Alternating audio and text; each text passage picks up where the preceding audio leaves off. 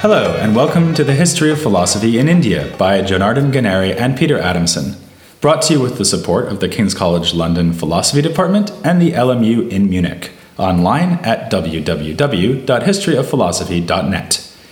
Today's episode will be an interview about Patanjali's Yoga Shastra with Philipp Maas, who is assistant professor at the Department of South Asian, Tibetan, and Buddhist Studies at the University of Vienna. Hi, Philip. Hello. Thank you for coming on the podcast. We're going to be talking about, as I just said, the Yoga Shastra, which was supposedly written by someone in Patanjali. And this is basically the founding document of yoga as a philosophical movement. And you've actually worked quite a bit on the composition of this text, not only the original sutras, so these brief remarks that stand in need of commentary, but also the so-called bhashya, or commentary that was written on the text. Can you say something about when this was written and how it was written? Yes, I can. As far as there are information regarding this, questions about authorship in pre-modern Indian philosophy are always very difficult to answer. We don't know anything about biographical details about Patanjali, and all we can say has to be reconstructed from the text itself.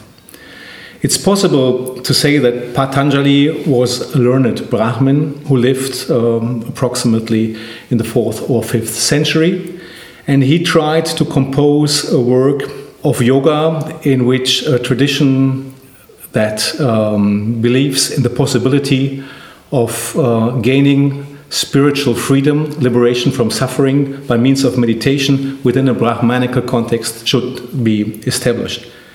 Our knowledge about when this text was composed comes from the text itself, as I said, and conclusions can be drawn from the fact that Patanjali refers to the theory of Vijnanavada, a Buddhist theory which was formulated by an author named Vasubandhu, who lived approximately between 320 and 400 AD. And Patanjali explicitly refers to the theories of Vasubandhu. And that means that Patanjali has to be dated after him.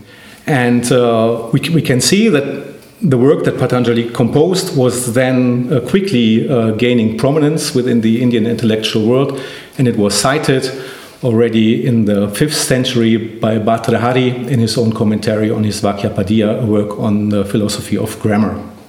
That's the period of time that we can fix after Vasubandhu and before Bhartrhari. Like that means in the 4th or 5th century of the Common Era. Okay, that's not too bad, actually. It's a lot better than a lot of the texts that we're talking about in this series. And like I said, it consists of short remarks, which then get a commentary or bhashya. And there's a tradition that these were written by different people. The short remarks, the sutras, written by Patanjali, and the bhashya or commentary written by Vyasa, supposedly. But you question this, I guess? I question this, yes, and I think there are good reasons to question this from a number of perspectives. So the first reason to question is the work itself. There's text-immanent evidence that the Patanjali Yoga Shastra was composed as a unified whole. We have colophon to its 4 chapters, which calls the work the Patanjali Yoga Shastra Sankhya Pravachana. That means the authoritative exposition of yoga, the mandatory explanation of Sankhya philosophy. So there is no mentioning of Vyasa or Veda Vyasa as the author of a separate commentary. Moreover, it is the case that the so-called sutras are very closely integrated into the work. So these sutras, this verbal or nominal expressions, are frequently parts of longer sentences in the bhashya part. Yeah, from this perspective, it's quite clear that we have a unified work. The bhashya does not make any sense at all without the sutra. And what is even more seriously, even the sutra does not make sense without the bhashya. So we have pronouns referring to bhashya parts of the Patanjali Yoga Shastra. This makes it clear that the sutras were never meant to be a text on their own, actually. Should we infer from that then that the author was trying to pass off a single work that he wrote or compiled maybe partially on the basis of earlier materials, that he was trying to deceive the reader into thinking that this was some kind of authoritative set of sutras with a bhashya? Or do you think this was just how they wrote at this period? They were in the habit of writing by means of brief sutra statements with bhashya commentary, so that's how he did it? Actually, the second would be the case. There are a number of examples of similar works, especially the Abhidharma Kosha and the Abhidharma Kosha Bhashya by Vasubandhu, to which I have already referred, is a very similar enterprise of somebody writing a very condensed metrical work and then providing it with his own explanation. Moreover, the Vakapadiya by Bhattahari, which I also have mentioned, is a work consisting of a very, very difficult verse composition, plus then an auto-commentary by Bhattahari on this. So this way of composing philosophical works is not as unusual as it may seem. Actually, I really like this because one of the things I'm always trying to convince people of is that commentaries can be philosophically interesting and original. And what could prove that better than someone who sits down to write an original work in the form of a kind of self-commentary, commenting on their own works.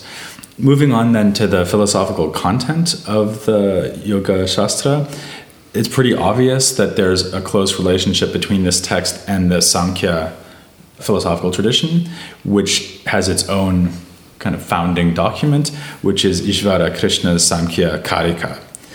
This is something we've already talked about in the podcast series.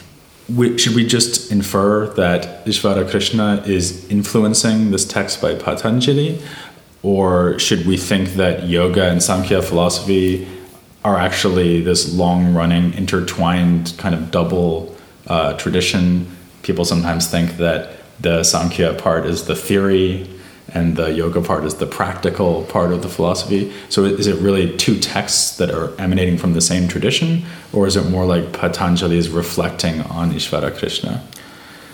Patanjali does not show any awareness at all of the Sankhya Karikas by Ishvara Krishna. And Ishvara Krishna's Sankhya Karikas do not show any awareness of the Patanjali Yoga Shastra. So the question you are asking is very difficult to settle. The commentators on the Sankhya Karika, they see the Patanjali Yoga Shastra as one of their sources. They constantly refer to the Patanjali Yoga Shastra and see it as an authoritative work of Sankhya philosophy. The problem with Sankhya and probably also yoga texts is that much of the literature that may have existed once has been lost in the course of the transmission. So what we have are just pieces of jigsaw puzzles, and it's our difficult task to reconstruct the past from this. So there are many open questions, and the exact relationship between the Sankhya Karika and the Patanjali Yoga Shastra cannot be settled. But what is clear, and what we can see from the pre-classical literature, is that in ancient and pre-classical India and South Asia, there existed many schools, partly in rival schools of Sankhya, which shared some basic ideas about the relationship of mind and matter. Kind of ontological dualism was important for these schools.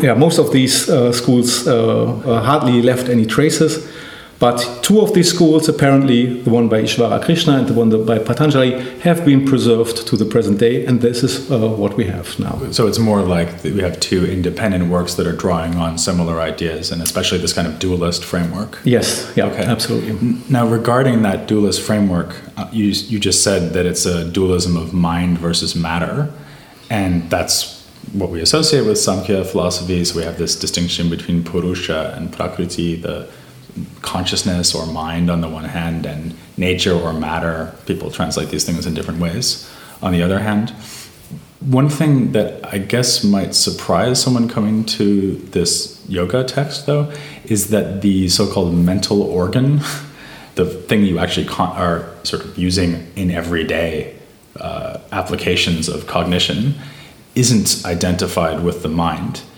Does he have an argument for why those two things have to be distinguished? Yes, when I was talking about the ontological dualism of pre-classical sources, it was appropriate to talk about mind and matter. When it comes to classical Sankhya, and especially to Patanjali Yoga Shastra and the Sankhya Karikas, then it is the case that the term consciousness that you used is much more appropriate. Because the idea is that the world we live in consists of two realms. The realm of matter, which is active, and which consists of the outside world as we can perceive it, but also all kinds of information that are dealt with in the mind belong to this realm of matter. And there's only a very, very tiny space left for other entities, and that's consciousness.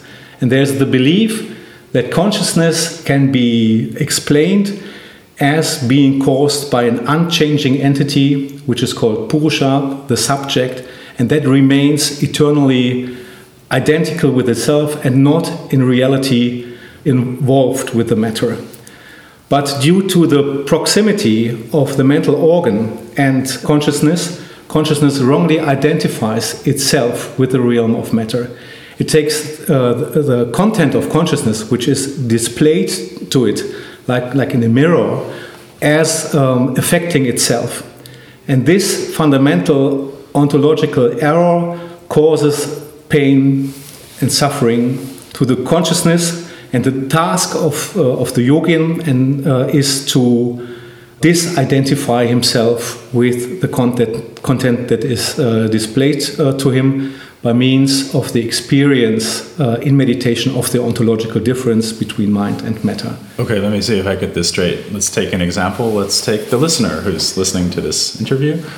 The listener is hearing us talk and hopefully thinking about what we're saying and understanding it.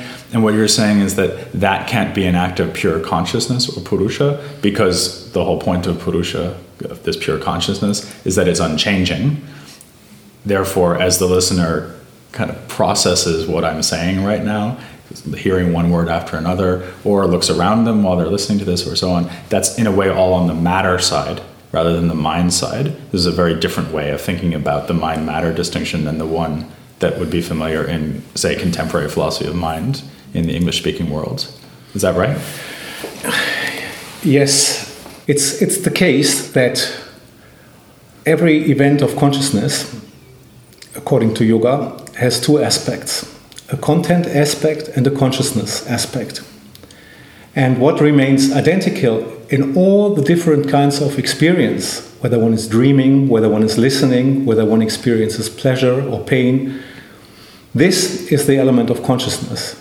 And all the other things that I've been talking about is the element of content. This contradicts a little bit our experience, according to which mental events are of unified nature. But this unified nature that we experience is indeed the fundamental ontological error that, according to yoga, has to be removed. Yeah? That's avidya. That's a misconception about the world, taking the content as consciousness.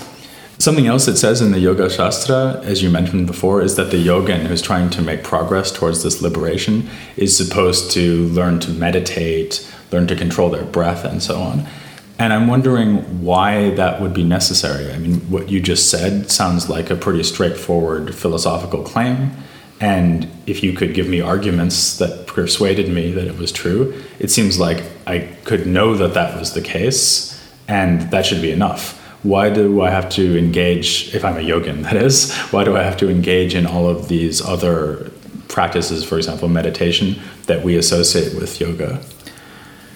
If what I said would make sense to you, and you would understand it, and you would be convinced of what I just said, that would make you start a spiritual career. You would maybe leave your home and your family and start to become an ascetic, a yogi, in order to make the experience in meditation of the fundamental difference between mind and matter. It's not enough just to have a rational thought about things, to understand them intellectually, but the difference between mind and matter has to be experienced in what could be called a mystical experience, an experience which is believed to change the whole attitude that you have to the world and the whole entanglement of your Purusha, of your inner subject with the world. which would make you live for a little while in this world, but after your physical death, your eternal subject would then withdraw from the realm of matter and would stay forever in isolation, in Kaivalya, in liberation. So it's not enough just to understand the philosophical content of yoga, but it's very, very important to make the experience, the direct experience of the ontological difference in deep meditation, and to provide a way into this direction. The praxis of yoga is necessary. Okay, but I still have a problem with the idea of making progress towards this path, because it seems to me like either I'm making the mistake of confusing consciousness with the content of consciousness, which is, I think, a very helpful way that you explained the problem that we've got. Either I'm making that mistake or I'm not. And I suppose I might be making it some of the time, right? Like I might maybe get distracted by seeing something and suddenly become kind of caught up with the content of my awareness rather than identifying myself with my consciousness. But does he have an account of how there could be stages along the way towards this ultimate goal, as opposed to just having a flickering in and out identification of the self with consciousness? Patanjali Yoga Shastra starts with a definition of what yoga is. And this definition in Sanskrit is yoga samadhi. That means yoga is concentration.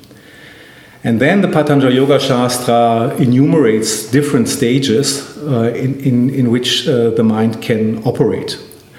Distracted state, a dull state, a state in which concentration is not possible at all. And then it comes to the state of one-pointedness, concentration on one point. And this is regarded as the first content of consciousness, what can be classified as yoga proper. And the final aim is then to let all content of consciousness cease, which then leads to the self-perception of the Purusha, the self-perception of consciousness as being pure consciousness. And yoga teaches a lot of different kinds of meditation that may lead to this aim. So there is a meditation which focuses on the subject itself, tries to get an ever clearer view of what the subject is, and in this way reduces all the content part of consciousness until it comes to the self-perception of the consciousness. Then there are theological meditations in which Ishvara, God, is seen as a model of a liberated self. And the yogin concentrates on Ishvara, reduces it from its mythological content, and gets ever clearer to the view that his own subject is identical with the Purusha. And in this way, the two pictures of the own subject of the yogi and the idea of Ishvara as an object of meditation, they mingle until they finally then also lead to a self-perception of consciousness. There's also a third way, a third structure of meditation, in which the things of the outside world can be chosen as an object of meditation, and then they are reduced according to the emanation scheme of Sankhya into lower and lower contents of consciousness. The material world is then reduced to the elements. The elements are then reduced to the self-perception. Then they come to a stage of pure being, and in the end they resolve into Prakriti, into primordial matter, which is beyond any specification by language. And if this takes the place, then only consciousness can shine upon itself and perceive itself. So there are different ways of meditation, different structures of meditation that can be practiced. And this takes a long time to master these, and therefore training is necessary. And all the other practical aspects like breath control, assuming postures, leading a life according to ascetic rules, they have the aim to facilitate this kind of meditation. Mm-hmm. Okay. Another worry that I think someone might have about this is that if it's really true that most of the work, in a way, is done by these meditative practices and so on, then the teaching that's offered in a text, like the one Patanjali is writing, seems like it would have to be very limited. I mean, it sounds like the yogin is achieving this very elevated, difficult to reach point of view on the world. And you even called it mystical a few minutes ago. And that makes me wonder to what extent his privileged perceptions or point of view on the world could really be communicated in a text, or for that matter, even in a teacher-student relationship. I mean, isn't he just stuck with telling us to try it out and spend 20 years meditating and see if we get there? I think ultimately the final mystical experience cannot be communicated by words. And there are the attempts to communicate this in the Patanjali Yoga Shastra itself lead to koan-like contradictory formulations. So this is definitely the case. But on the other hand, meditation needs a certain structure. It's necessary for the yogin when he meditates to actually interpret his own experience to a certain preconception.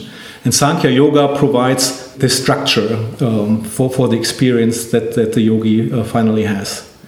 And the teaching of the teacher helps him also to interpret his own experience, not to be lost somewhere on the way. Okay, so the philosophy kind of gives you the initial motivation and explanation of why to do this, but also structures the exactly what you experience, why you experience this, and where this is scaled on the way of progress. Yeah.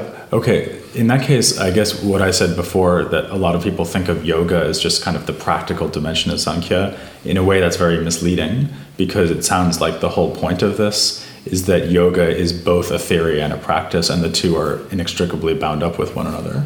Yes, I agree, absolutely. That's the case. Now, we've talked about the relationship between yoga and Sankhya philosophy, which is the most obvious other strand of Indian philosophy to relate this to. But on the other hand, there seem to be parallels, or at least resonances, with other philosophical traditions within the Indian context. For example, Patanjali says that the yogi has to be a member of the Brahman class, which makes it sound like he needs to be someone who's educated in the Vedas. And from what you've said so far, it's not clear to me why that should be the case. Yep. Another example is that there's this instruction to give up on desire in order to achieve liberation, which reminds us very forcefully of Buddhism. Absolutely. Should we therefore think that what Patanjali is doing is presenting us with a kind of eclectic mix of ideas from Vedic tradition, from Samkhya, or maybe earlier yogic ideas, and also Buddhism? I don't think that it's an eclectic mix. I think it's the conscious attempt to construct a new philosophy and a new religion which opens up the scope for escape from suffering, for liberation from the circle of rebirth within a Brahmanical context, which has not been there previously. If we look at the religious and intellectual history of South Asia, we can see two different cultures, more or less to say. On the one hand, the Brahmanical religion, which is very much focused on ritualism, with its own worldview, with its own idea of ritualist causation. And on the other hand, we have a different realm, a different culture, which can be located in the eastern part of the Ganges basin, the region in which Buddhism, Jainism, Ajivikism, and other religions originated from the 5th century before the Common Era. And these religions, the so-called Shramana religions, they share a certain worldview. They see the world as suffering. They believe in a circle of rebirth. They believe in karma, things that are foreign to the Brahmanical tradition. And due to political circumstances, the religions from the Eastern Ganges Basin, which are, according to Johannes Bronkhorst, called the religions of Greater Magadha, they gained political predominance and founded the first pan-Indian empire, the Maurya Empire, which propagated these Shramana ideals. So this is King Ashoka. This is King Ashoka. Absolutely. The dynasty that he was absolutely. part of. Yeah. Later, Brahmanical religions managed to become dominant in the political field again. This is something that we see in the 2nd century and more clearly in the 3rd or 4th century, when the Gupta Empire established the second pan-Indian empire. And the Guptas, they were very much dedicated to the Brahmanical religion. The Brahmanical religion that at this time had been exposed to the influence of the Shramana movements for a very long time. And in some way, the Brahmanas had to react on this. And there were different approaches and different reactions. And one of the possibilities, of course, is to accept the worldview of the Shramanas and to integrate it into Brahmanical frame. And this is what Patanjali tried. And this is the reason why we have this very close similarity to Buddhism, because all he could draw upon were Buddhist theories of meditation. So we see that a lot of the terminology that we find in the Patanjali Yoga Shastra is clearly of a Buddhist coinage. Okay.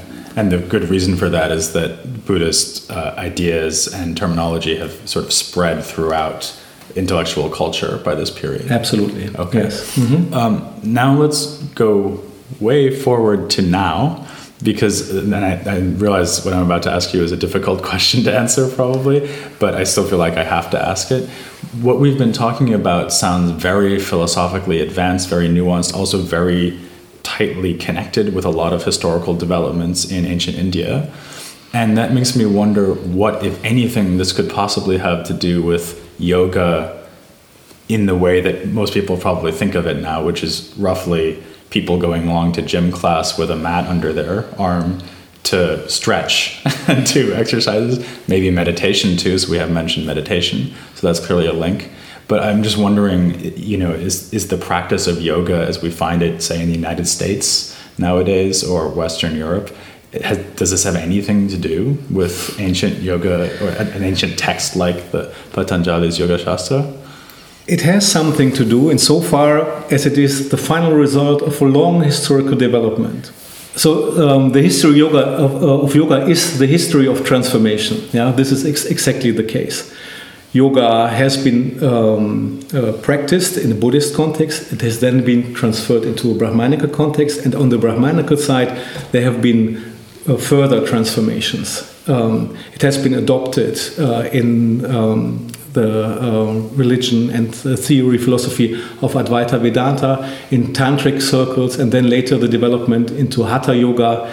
Ascetic movements have adopted yoga practice. They have adopted different kinds of yogic postures, breath control. All these things that we find in the Patanjali Yoga Shastra have been eclectically taken over into different systems. But what remained is that the Patanjali Yoga was the object of identifying the beginning of the whole thing.